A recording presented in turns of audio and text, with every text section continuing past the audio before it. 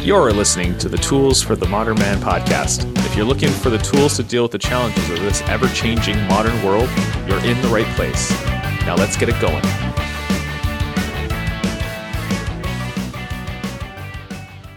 Welcome to the Tools for the Modern Man podcast. I'm your host, Pete Beskus, and today I'm going to go over what men want. I was part of a Instagram Live last week where one of the coaches interviewed me about kind of what do men want. It was for her group. She's a women's coach in relationships and everything else. And it was interesting because, I've done 35, 36 episodes, and I really haven't touched into what our driving motivations are as men. I think that as a tool for the modern man, it's really important to know what drives us, what moves us, what is it that we're really looking for in those different areas of our life, whether it's work, relationships, self-care. All of these things have underlying motivations and these underlying desires that even though we can try to fight them, most of the times we lose out. So I wanted to come to you today and discuss them, highlight them, talk about them a little bit, and hopefully you get some more insights and a little bit more awareness around some of the decisions you make because of what you now know will be your motivations. So this is kind of based off of 3 psychological needs that men need.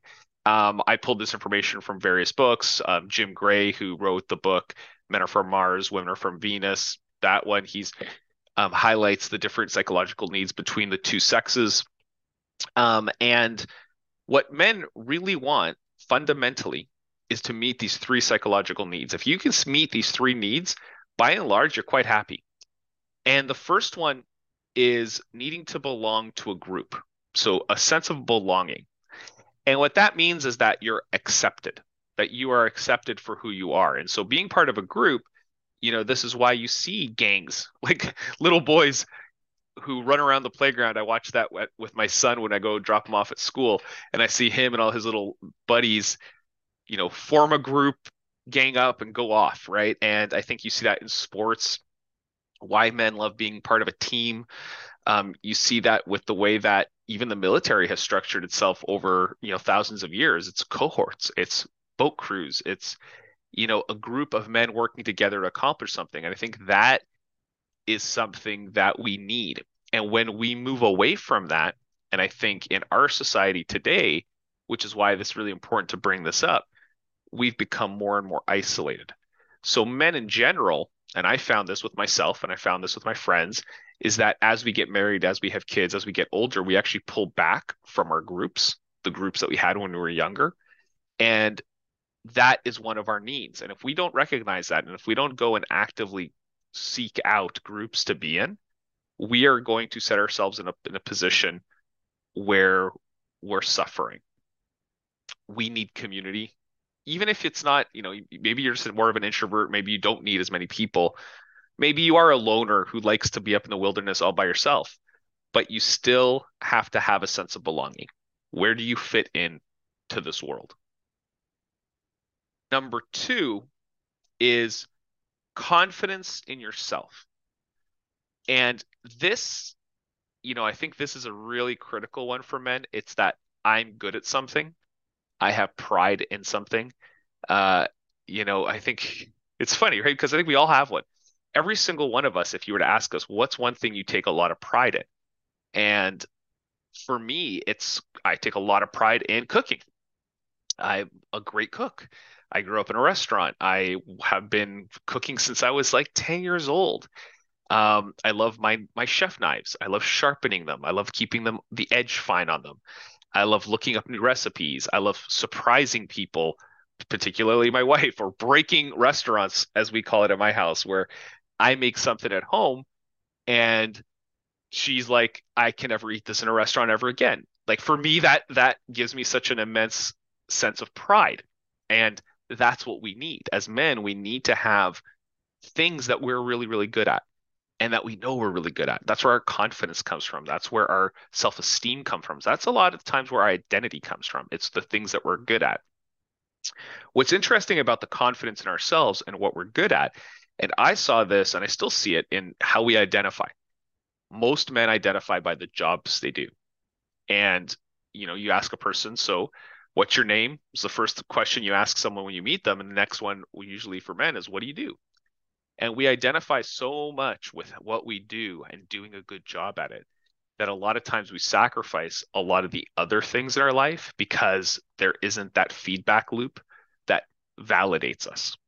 So if you're having struggles at home, a lot of what you'll see from men is a pull away into your work. And there's a reason why men are workaholics because they're good at it. And it's a feedback loop. When you're good at work, you get accolades. When you're good at work, you get bonuses or raises, or you can find different jobs and you can promote and you can see what you're building. That is so much harder for most of us to do at home with our spouses, with our kids. Like anybody who has spent any time being a stay-at-home parent knows that there is no reward for raising children except for the intrinsic reward, the award that you give yourself. But rarely does your kid come up and say, "Hey, you did a great job. Here's a raise. Here's a bonus. Here's a night off, Dad. I'll make you some steak tonight." In fact, it's up the opposite. Like I went to go pick up my kids the other day, and yeah, I didn't do anything. I show up to work. I show up to the school grounds. I'm feeling great. My son looks at me, he goes, "You're the worst dad in the world."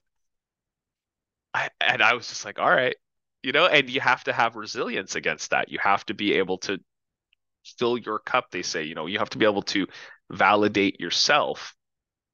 And that's hard to do. That's something we're not taught. We're not taught to validate ourselves. We're taught throughout our lives as children, as young adults, when we're around that other people, like we have to have integrity, we have to show up, and the rewards will come. So this one's so critical because when a man loses confidence in themselves, you'll see it. You'll see it across the board. And this is a fundamental psychological need, just like being part of a group. And if you take a man out of a group, it's not healthy for them. Same thing if you take us out, if you remove our confidence. When our confidence is shaken, it is really hard to bring it back up. And, I think that from maybe the women's point of view, what do they always say is the most attractive quality in a man? It's confidence. A confident man can be butt ugly.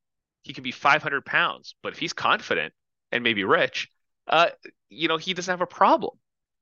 But confidence is so critically important, and doing the things that, validating yourself to do the things that you do well and not being afraid to go and try things just because you're not good at them or you're not getting instant feedback from them.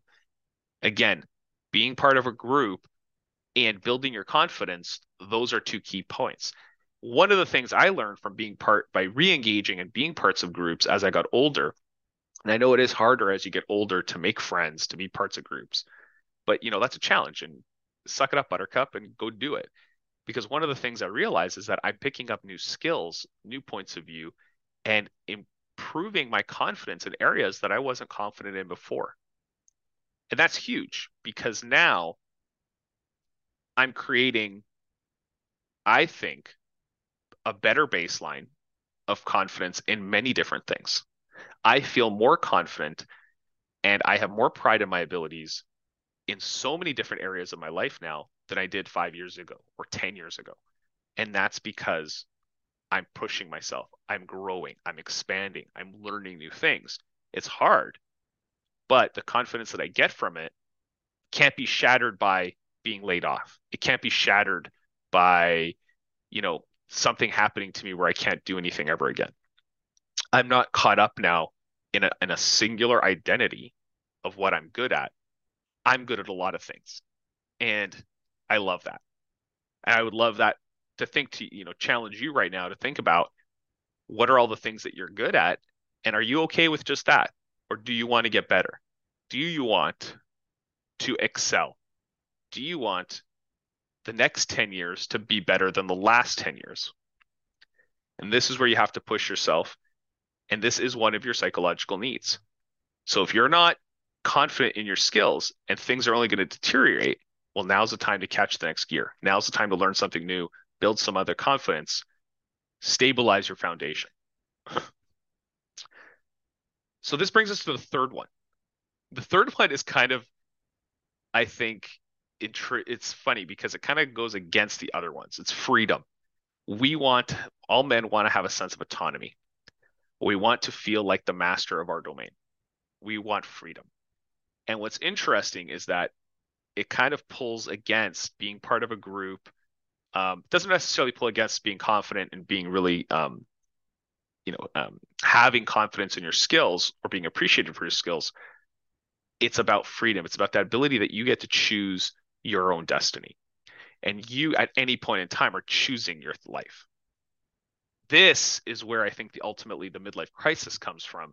It's that you feel life is coming up, going over your head and drowning you, or you feel trapped, you feel backed into a corner, that everything around you is an obligation, everything around you is forced.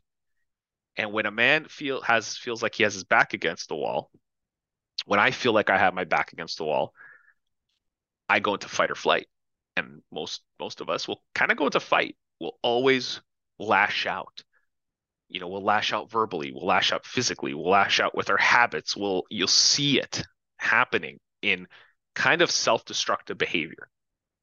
So what we're trying to do is escape, but what we end up doing is tearing down everything that we built. So when we don't feel autonomy, when we don't feel like we have the freedom to make our own choices, we will engage in self-destructive behavior. I will engage in it. You will engage in it, right? And self-destructive behavior doesn't have to be your stereotypical, you know, drinking, drugs, hitting, high-speed chases. It can just be disconnecting. It could just be sulking. It could be resentment, right? It could be checking out. And that is also self-destructive. When you check out of your life, you're going to let 2, 3, 4 years go by, and if you're not actually growing, if you're not actually engaged in your life, well, then you're pretty much just sacrificing those years to death. The Stoics, I love Stoicism, and the Stoics say that you're not moving towards death, you're dying a little every day. And so that time that you have, that opportunity that you have, that's now. And if you're not feeling freedom, then you are just basically going to be sacrificing those years to that place where you feel like that you're in prison. So you're creating a prison of your own making where you're sacrificing your years. What's interesting about freedom and autonomy, it's self-fabricated. It's just a thought. It's just an idea in our head. There's a great book by Viktor Frankl, The Man's Search for Meaning, and it is like a quintessential, thought psychology, book. And it tells the story of Viktor Frankl, who was a psychologist went, a psychiatrist who was in the Auschwitz camps during World War II, the death camps. And his experience through there, he then later turned into the branch of therapy known as cognitive behavioral therapy, CBT. And it all revolves around the idea of your brain is what creates your thoughts or what create your environment. And so just like with freedom, we work, we go to our job, we get married, we have kids, we do all the things. And then at some point in time, something changes in our minds. The environment hasn't changed. The people are still there. The job is still there. These are all things that we created. We all constructed them. We all laid them in. And yet we feel trapped by them because of the way that we're thinking about it. We're thinking that we don't have a choice in the matter. We're thinking that everything that we're doing has to be done and has to be done by us. And I think that, that kind of weaves in those that's why I'm saying freedom is one of the weirdest of the psychological needs for us, because it conflicts with everything else that we built. So if we wrap this together, the need to belong to a group is one of our needs. The need to feel confident in a skill in ourselves is another need. We take a lot of pride in that. So when we create a group, let's say our core family, and when we take pride in our skill, our job, our work, right? We put so much emphasis on those two, and we neglect the freedom. We neglect the choices that we make. We neglect that fact that we're choosing this life. And then we become resentful and angry and feeling of trapped. All of the things that we created, the house that we built becomes our prison. And this is something you have to be critically mindful of, is that one of your psychological needs is freedom. It doesn't mean that you don't love your family. It doesn't mean that you don't love your job. It doesn't mean that you're not, that you have to take everything that you just have to quit everything and go do something new. It just means you have to be mindful of it. And these three things need to be balanced. When they're out of balance, you're out of balance. But now that you know that part of living a happy life, happy, successful life for you as a man is to meet these three psychological needs.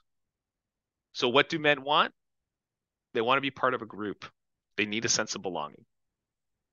They need to feel confident in themselves and a skill. We need that. And we need freedom. We need the autonomy. We need to choose. So think about that this week. Think about all the areas of your life where you're meeting these needs, or maybe you're not meeting these needs. Where are the gaps? How can you fill those gaps? So with that, if you guys I love it, if you could if you love this message, share this message, because I think more and more people need to hear this. Share it with your wives, share it with your sisters, your mothers, your fathers. Share it, because I think that we don't identify these needs enough. We're too quiet, and we suffer because of it. So hope you guys all have a great week. Thank you for listening to the Tools for the Modern Man, and I will see y'all soon. Bye-bye.